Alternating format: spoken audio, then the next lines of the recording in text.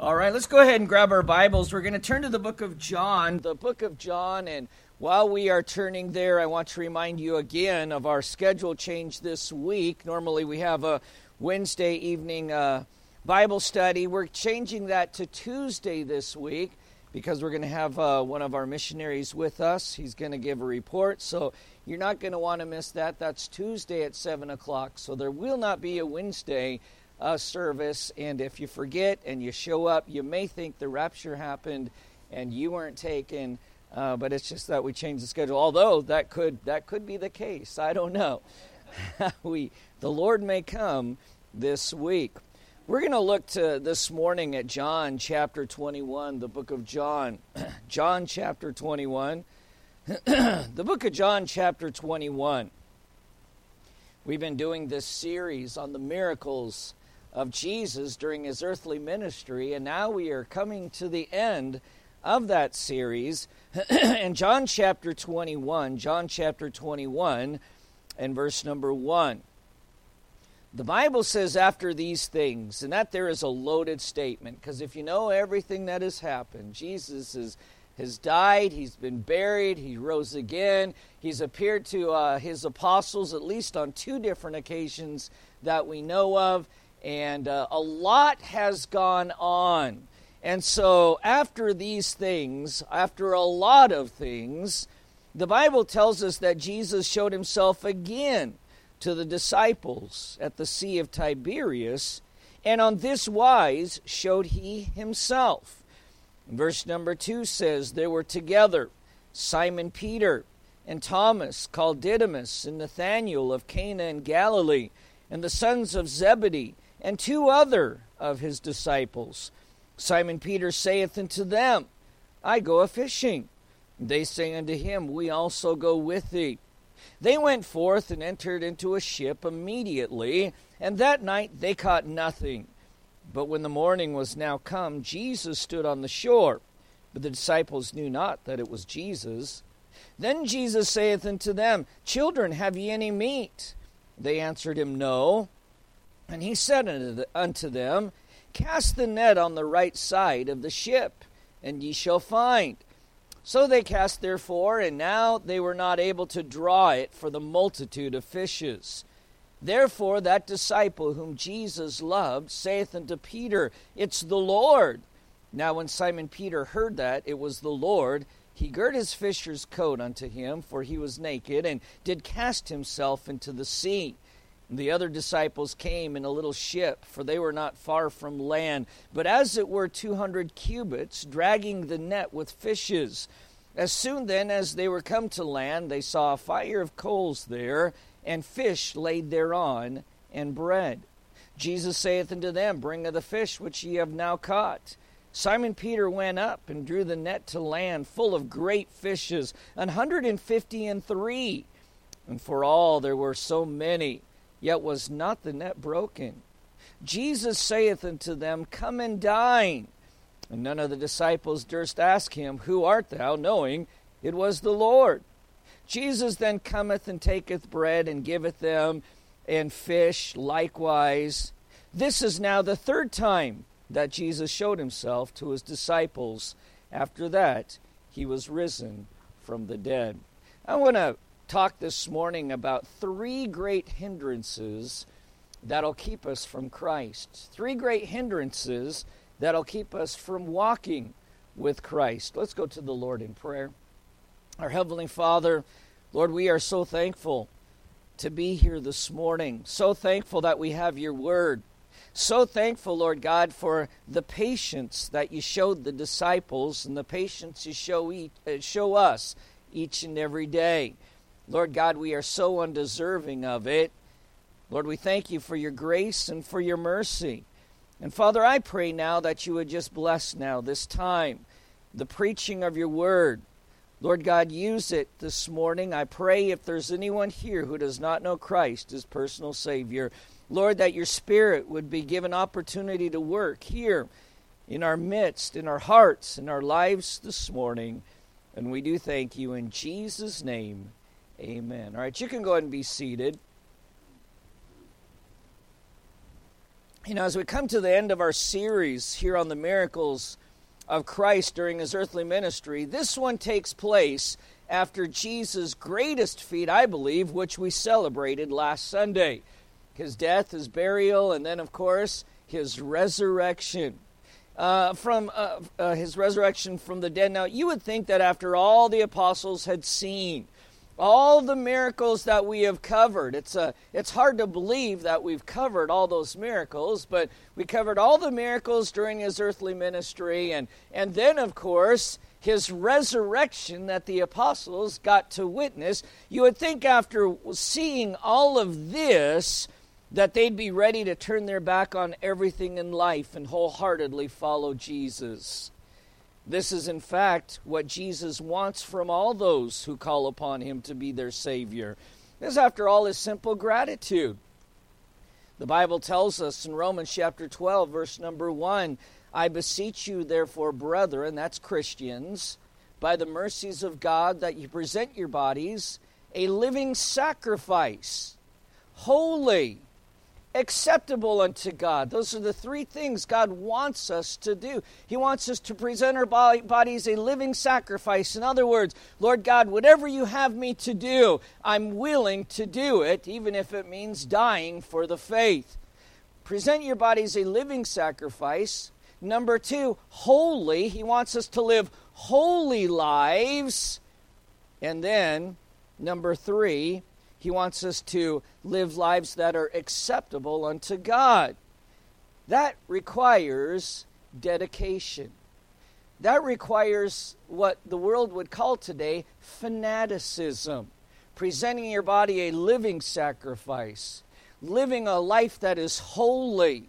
And living a life that is completely acceptable to God, that goes way out of the fringe of what the world would consider normalcy.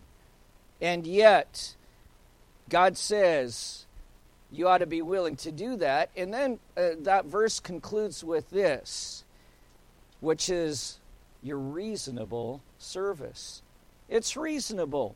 When you consider that God gave his life so that we could be saved, he gave his life so that we could have life eternal, it's just reasonable that we'd be willing to give our lives to him, being that we could never pay back what he's done for us. It's called gratitude. This is simply not the case for these men, however.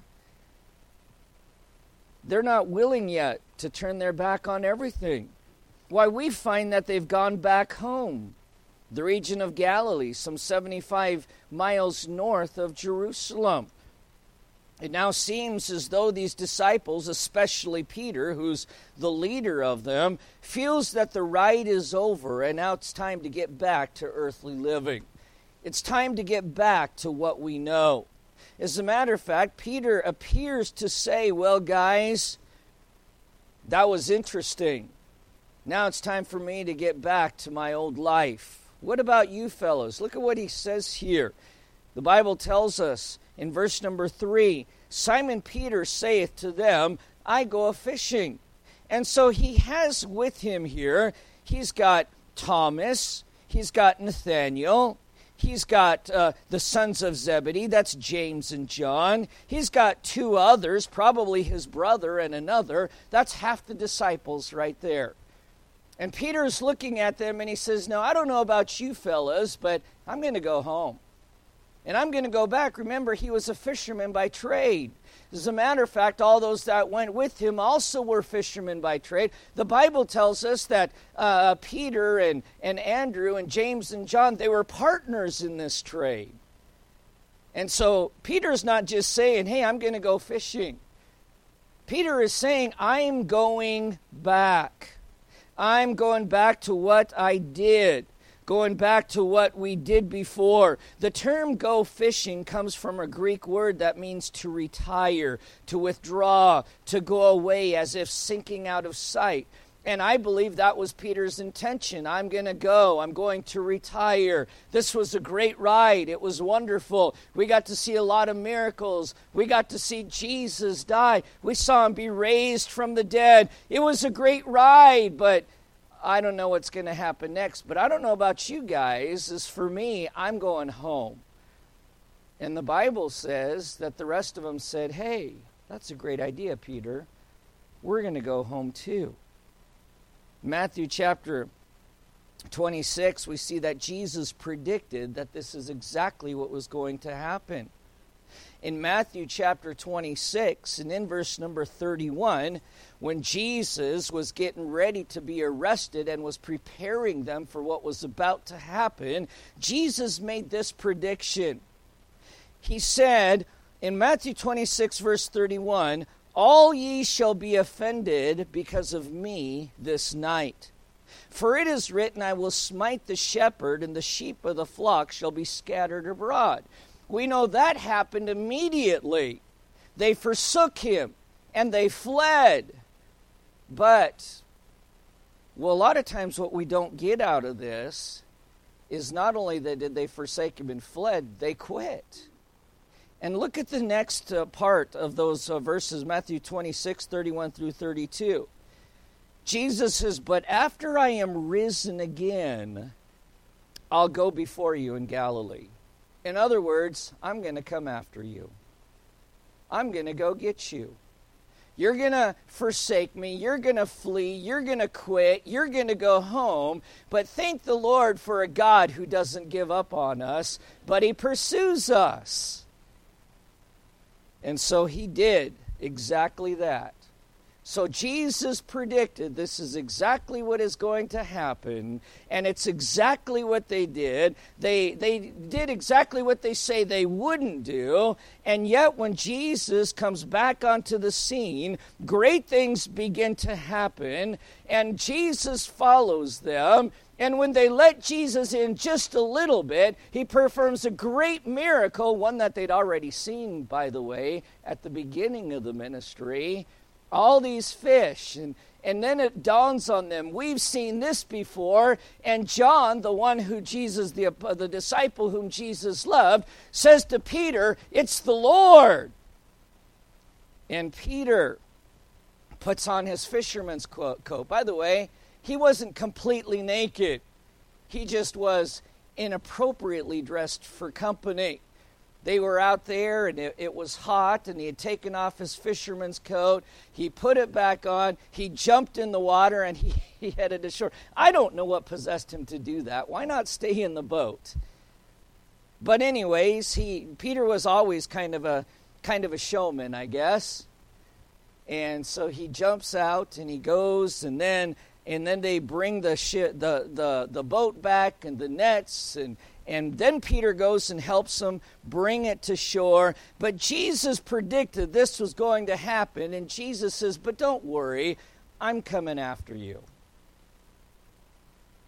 And then when Jesus comes back, great things happen. Thank the Lord for his mercy and for second chances.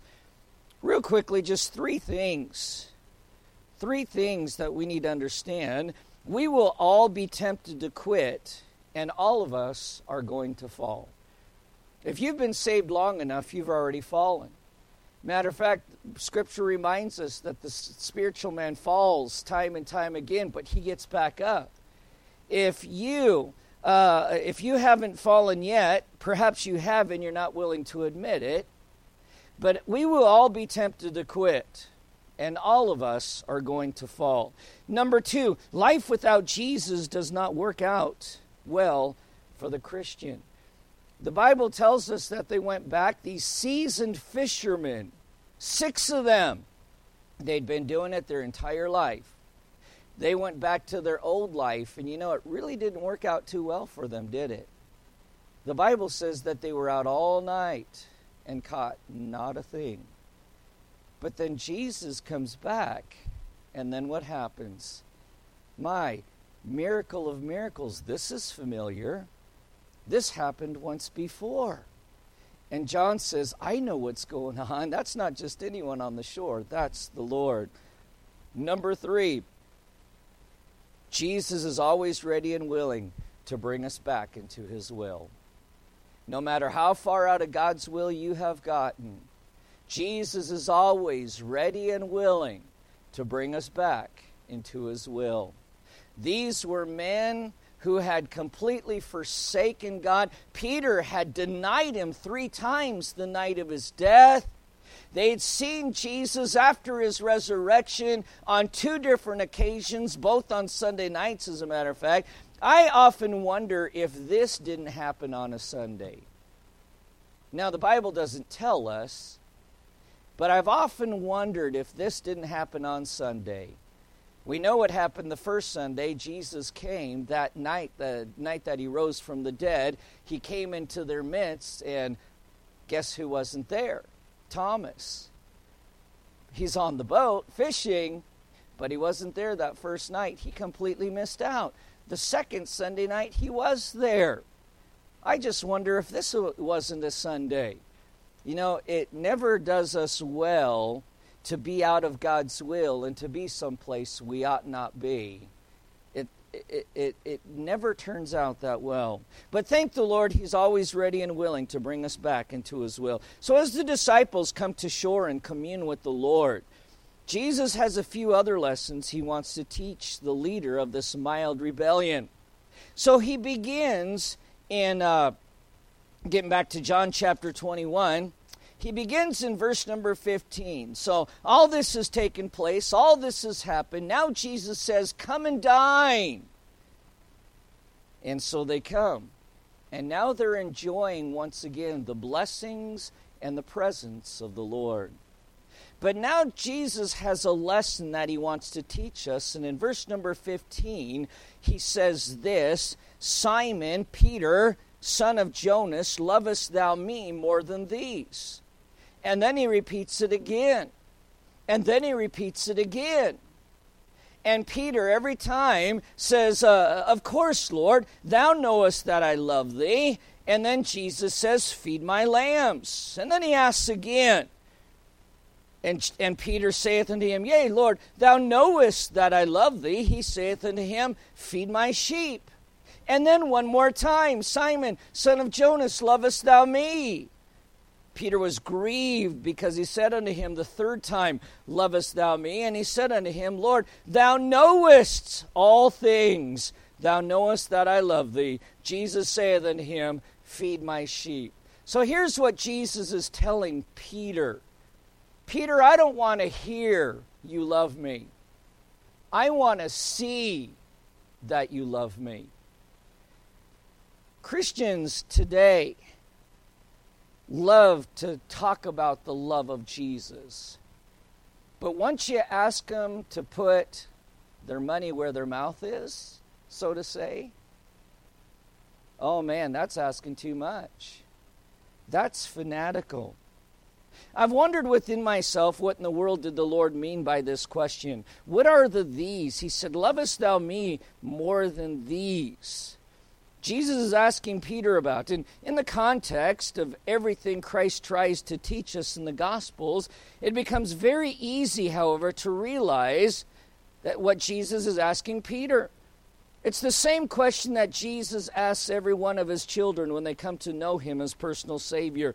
Is there anything here in this life that you are going to pay attention to and love more than you love me? Peter had denied the Lord 3 times after Jesus was arrested. Now he's turned his back on Jesus to go back to his old ways, to go back to his old life. And everything that is important to Peter is represented in our text. Jesus is reminding Peter that when it comes to serving the Lord, it's all or nothing. One thing that the Lord cannot stand is lukewarm Christians. That is, Christians who will not deny him with their mouth, but in fact will say, Lord, we love thee. But when it comes to being completely 100% dedicated, that is, presenting your life a living sacrifice, or your body a living sacrifice, living a life that is holy, and doing that which is completely acceptable unto God, which is our reasonable service, Christians will then balk at that and say, well, you know, God knows my heart. Isn't that what Peter said here? In verse number 17,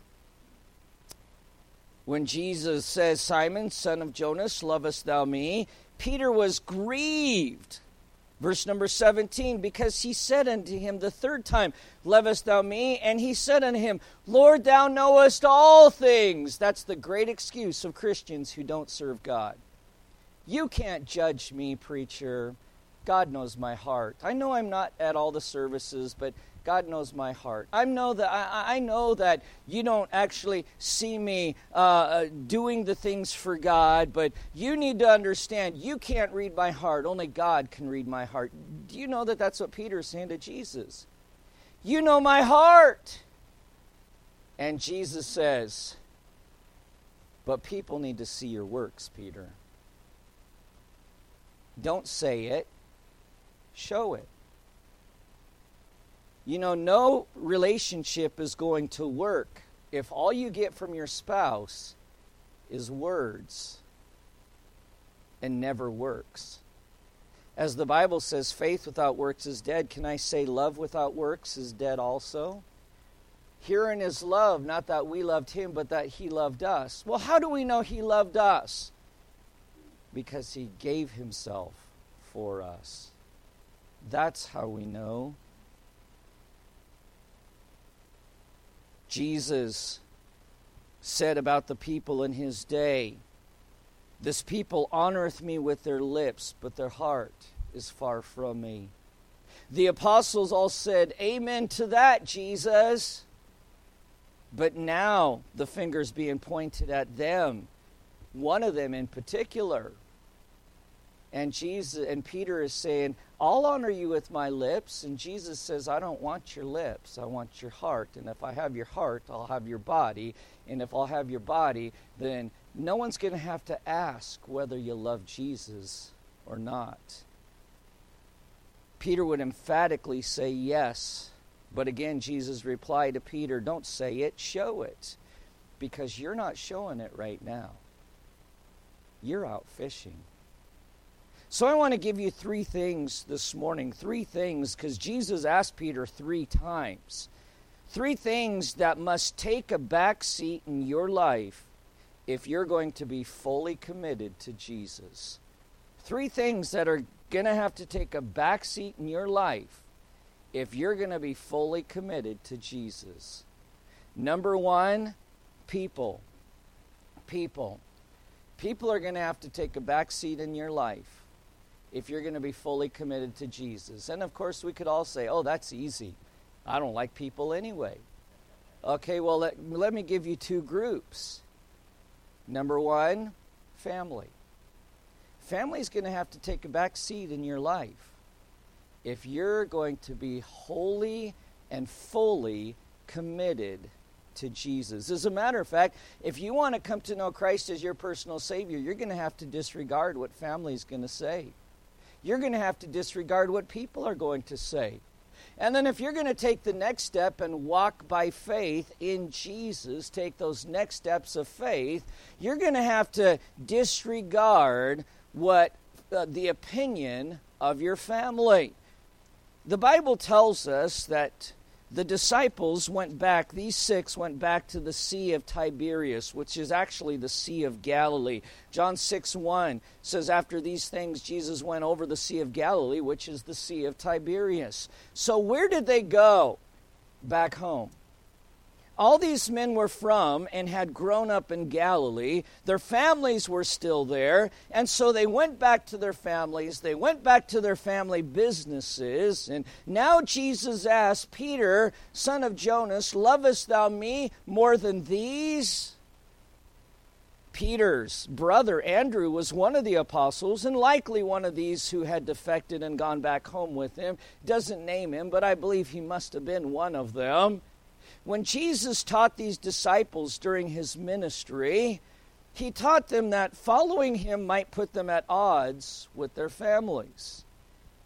They may think you weird, as Jesus' own family did him, but nonetheless, you need to follow Jesus. And then if your family follows with you, that's great. But if not, Jesus needs to come first to be number 1.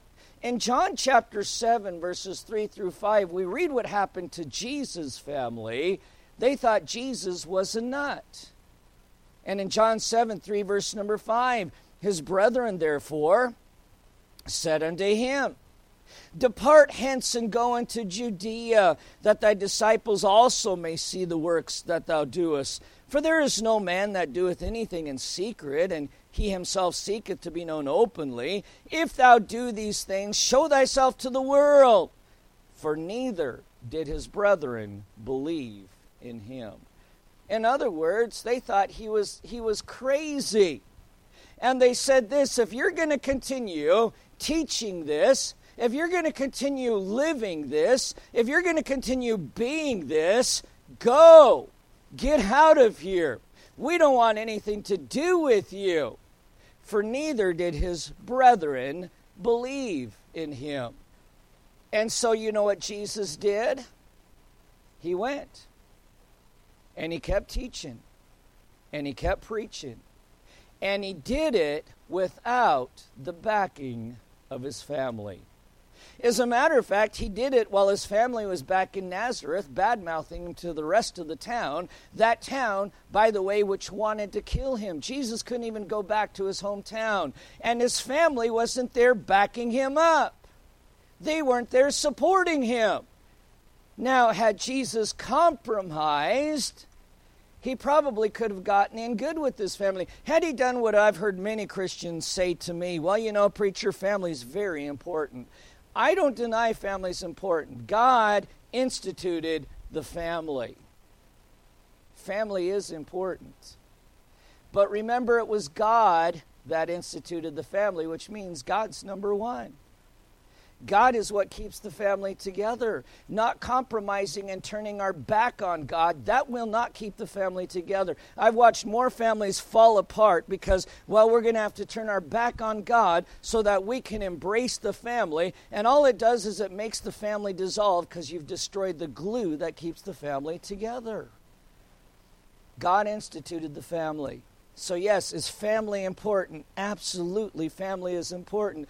But when family makes an ultimatum, hey, you either be at this party on Sunday or you just don't show up because that's when we're having it. Well, guess what? I know what you're saying about us. I know what you think of me. I know I'm a nut. I know I'm a kook. But I've got to go and worship my Savior. He's first and foremost. Interestingly enough, Jesus would remind his family that his was a family with a truly higher calling. In Mark chapter 3, verse number 31, Mark chapter 3, verse number 31, Mark chapter 3, verse number 31, presumably, after they told Jesus, either choose your ministry or choose us, and Jesus chose his ministry. Now the Bible tells us his family came looking for him. I don't know what they needed from him. But look at what Jesus has to say to them. Mark chapter 3. Mark chapter 3. And in verse number 31. Mark chapter 3. Verse number 31. There came then his brethren and his mother, and standing without, sent unto him, calling. Now, Jesus is preaching. He's teaching at this time. And they can't get in to see him because there's so many around. So they sent a message in, hey, tell Jesus his family's out here. And look at Jesus' reply. Verse number 32 says, and the multitude sat about him. They said unto him, behold, thy mother and thy brother. In other words, your family's looking for you. Verse number 33, he answered them, saying, who's my family? That's a good question. Who's my family? You know who you're going to learn your family is when you are wholeheartedly serving God? Your church. You're going to find that's who your family is. That's who will stand with you. That's who will be with you. That's who's going to tell you when you're wrong and you may get upset. They're going to hold you accountable, but they're also going to love you. And so what Jesus says in verse number 34, he looked around about on them which sat about him. In other words, those who were listening to his preaching. And he said, behold, my family.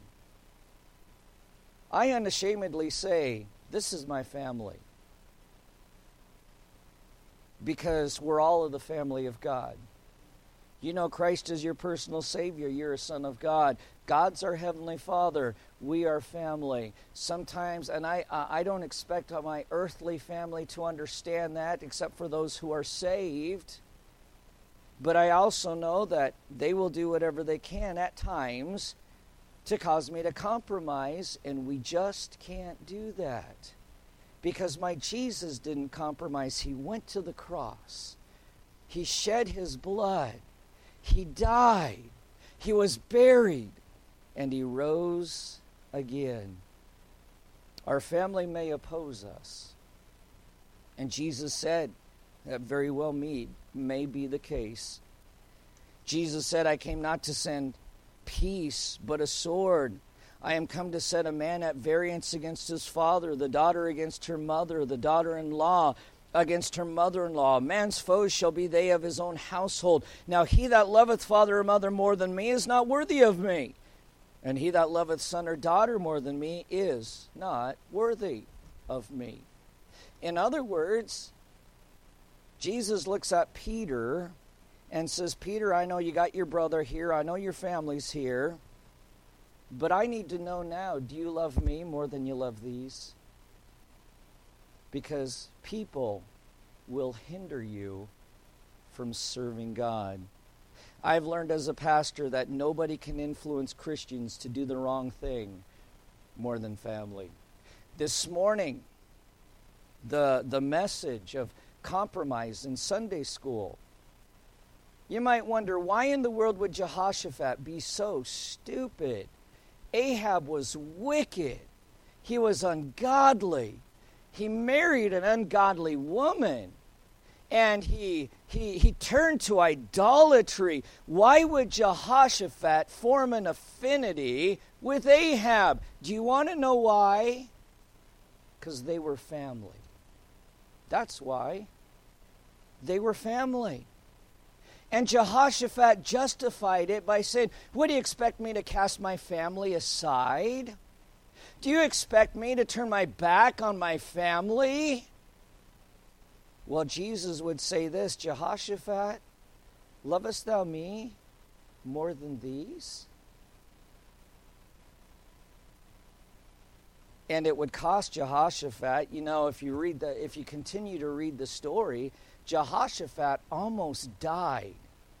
Do you want to know why? Because God's wrath was coming down on Ahab, and Jehoshaphat was in the wrong place at the wrong time. Here's the thing, is if you have a backslidden family member, you're not doing yourself or that family member any good by enabling that backslidden family member. And that's exactly what Jehoshaphat did. Listen, when lightning strikes, you don't want to be anywhere near that. You don't want to be anywhere around it. I've seen children influence their parents by making church and things of God very difficult. I've even heard parents say, well, we just let our children to decide. To those the Lord asks, lovest thou me more than these? I've seen parents influence their children by not setting a good godly example. And children will compromise as a result. I've learned even with my own family that provision is not going to be made for me and my God, but I need to make provision for them because, as they like to tell me, we're family.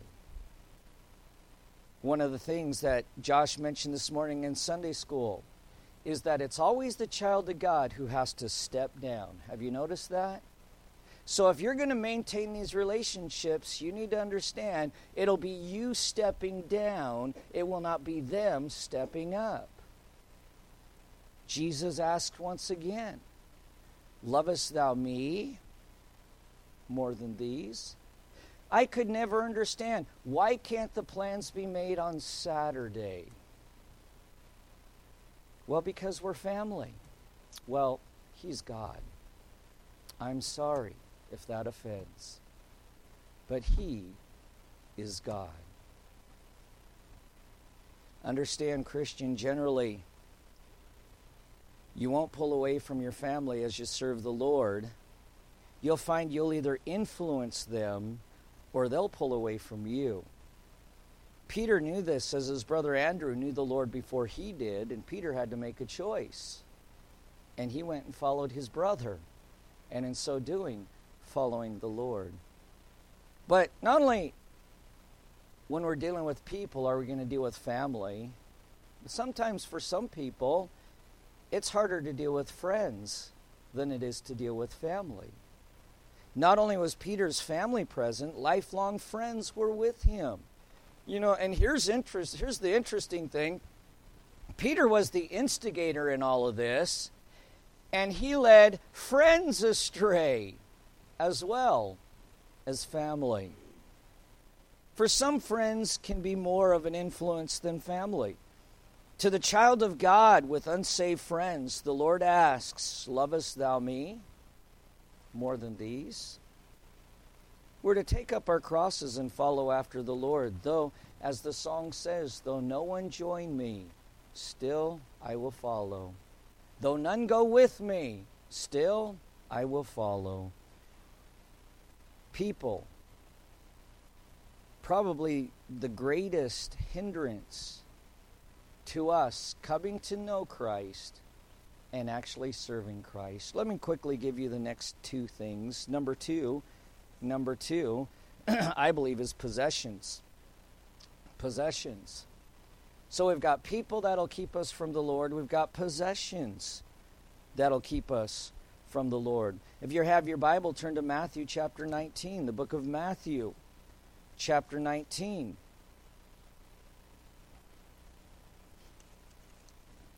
Matthew chapter 19. And this is why Jesus says this.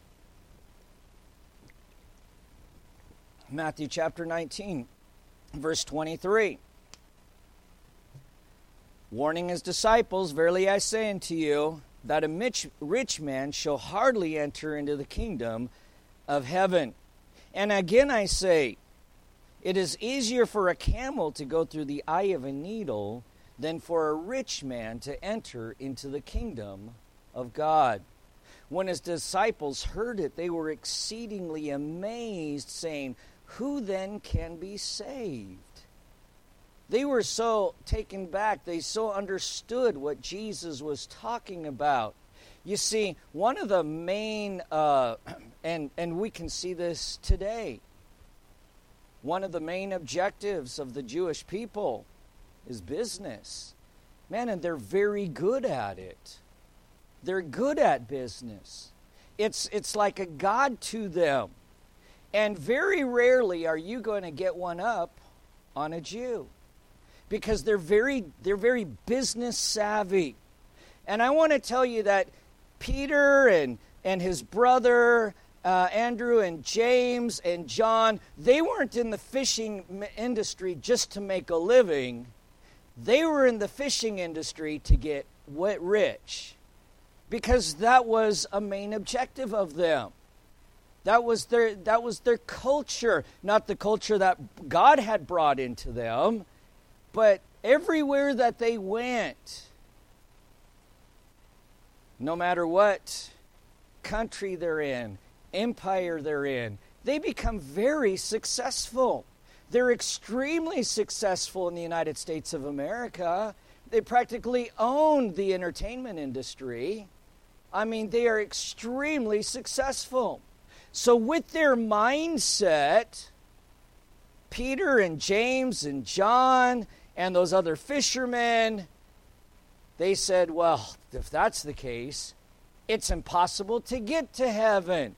Well, thank the Lord, it's not impossible, but if you are going to serve God wholeheartedly, you are going to have to put God before possessions. Sometimes you may have to turn down that lucrative job because maybe it's in a location where there is no church and God doesn't want you going there. Or just maybe it'll take you out of church, and God doesn't want that for your life. Or maybe there will be no clear reason, but as you pray about it, God just doesn't give you peace about taking that lucrative job. Well, what do I do then? You keep God first. Peter was sure he could make a living at fishing. He knew he could. It was a family industry. And who knows how many generations back it went. But he had done it. He'd been successful at it. He joined a good partnership with his two friends, James and John. And Zebedee was a good businessman. And so I know I can make money at this. Oh, but Peter, you're not in the ministry for money. Though there's nothing wrong with finances. Hey, there's nothing wrong with being rich. God uses wealthy people. He has throughout history. It's hard because a lot of them don't see their need for God, and that's what Jesus is talking about. It's hard for a rich man to enter the kingdom. Why? Because he's rich? No, but because possessions are his God. A lot of them, that's how they get there. Not all of them, but a lot of them. That's how they get there. So there's nothing wrong with finances. It's not money that's the root of all evil. It's the love of money that's the root of all evil. So there's nothing wrong with finances. There is something wrong with putting them before God. No man, Jesus says, can serve two masters, for either he will hate the one and love the other, or else he will hold to the one and despise the other. You cannot serve God and mammon. You know, those who would say, I just don't think a church should talk about money, love their money more than God. It's interesting to hear what God says about money. 11 of the 40 parables, that's a fourth of the 40 parables that Jesus taught had to do with money. Not necessarily on giving, but money enters the equation somehow, some way, because it's one of the things that keeps us from the Lord. In Matthew 6:21, no man can serve two masters. Either he will hate the one and love the other, or else he will hold to the one and despise the other. You cannot serve God and mammon or possessions. It's fairly easy to see what a man loves by what he spends his money on. Jesus said this, where your treasure is, there will your heart be also. How is it we can say we love God, yet we give his church only our spare change? Jesus would say, hey, lovest thou me more than these cars over here? Lovest thou me more than these possessions here? Lovest thou me more than these? Well, yeah, Lord, you know I do. Well, show me. You can say it all you want. Show me. One of the possessions that we love more than any is our time. One thing that I have found particularly here in America, people will write checks, but man, you ask for their time, and they just don't have the time to give their time to Jesus. The same excuse we use for not tithing. I just can't afford it. I just don't have the money. Well, I just don't have the time. Every man according as he purposeth in his heart, so let him give. Not grudgingly or of necessity, for God loveth a cheerful giver. Boy, another possession we love along with finances is our food, especially in America. There's nothing wrong with food, but Jesus should still take precedence. I say that because it's got to kill our Savior when we claim to love him more than anything, but we'll never miss a meal while missing out on several spiritual meals. Several opportunities. Throughout our ministry here, my wife sometimes will joke about people because we know some people who we can guarantee will show up for church when there's a potluck. Hey, we know so-and-so will be here. There's going to be a potluck. Not so much in our present church, but in the past. There's been names that we would joke about Saturday night and say, hey, you think so-and-so is going to be there tomorrow? It's a potluck. Yeah, probably. Somehow, some way, they can sniff out the food.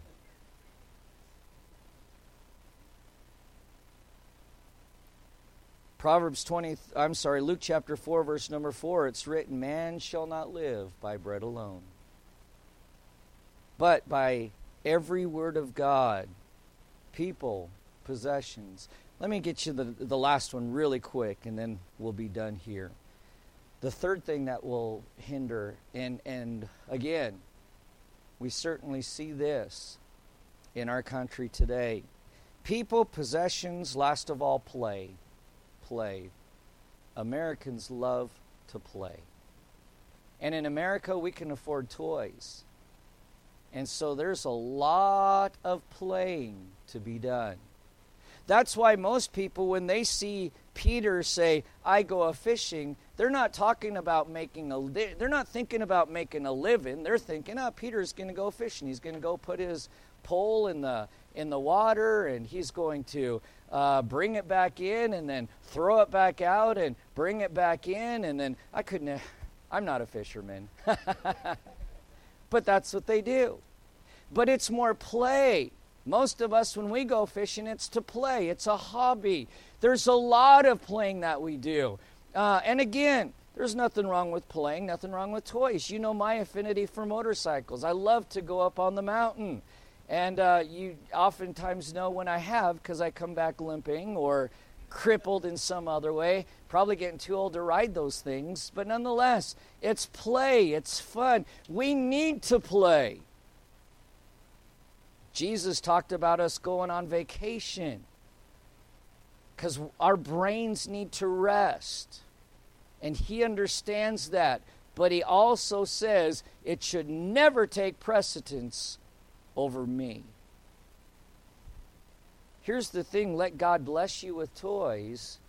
He'll bless you with the time to enjoy them, but only as we keep him first and foremost. 2 Timothy chapter 3, Paul talks about the fact that in the latter times, dangerous times are going to come. And then he talks about the mindset of people in the latter times, that they'd be traitors, they'd be heady and high-minded. Boy, we certainly live in the day and age when people are so full of pride. They're so high-minded today. And they'd be lovers of pleasures more than lovers of God. And we certainly see that in our society today. Willing to spend billions on sports avenues and facilities, and then spend all that money to go watch these people as they call what they do, as they complain about what they do, but nonetheless, they get to do it. Lovers of pleasures more than lovers of God. Hey, this list is pretty exhaustive. I mean, it's only 3 things, but it pretty much covers everything that will ever keep us from being what God wants us to be. Number 1, God wants you to be saved. He wants you to come to know him as personal Savior. He's not willing that any should perish, but that all should come to repentance. He's done everything so that you could be saved. Are you going to allow anything to keep you from coming to know Christ as Savior? If you're saved this morning, serving him, it's our reasonable service. It's just reasonable. It's called gratitude. But how many people are in the way of us showing our God gratitude? How many pleasures are in the way of us showing God our gratitude? And again, how many of our possessions are in the way of allowing us to show God our gratitude? People, possessions, play or pleasure. Let's have every head bowed, every eye closed. With every head bowed and with every eye closed.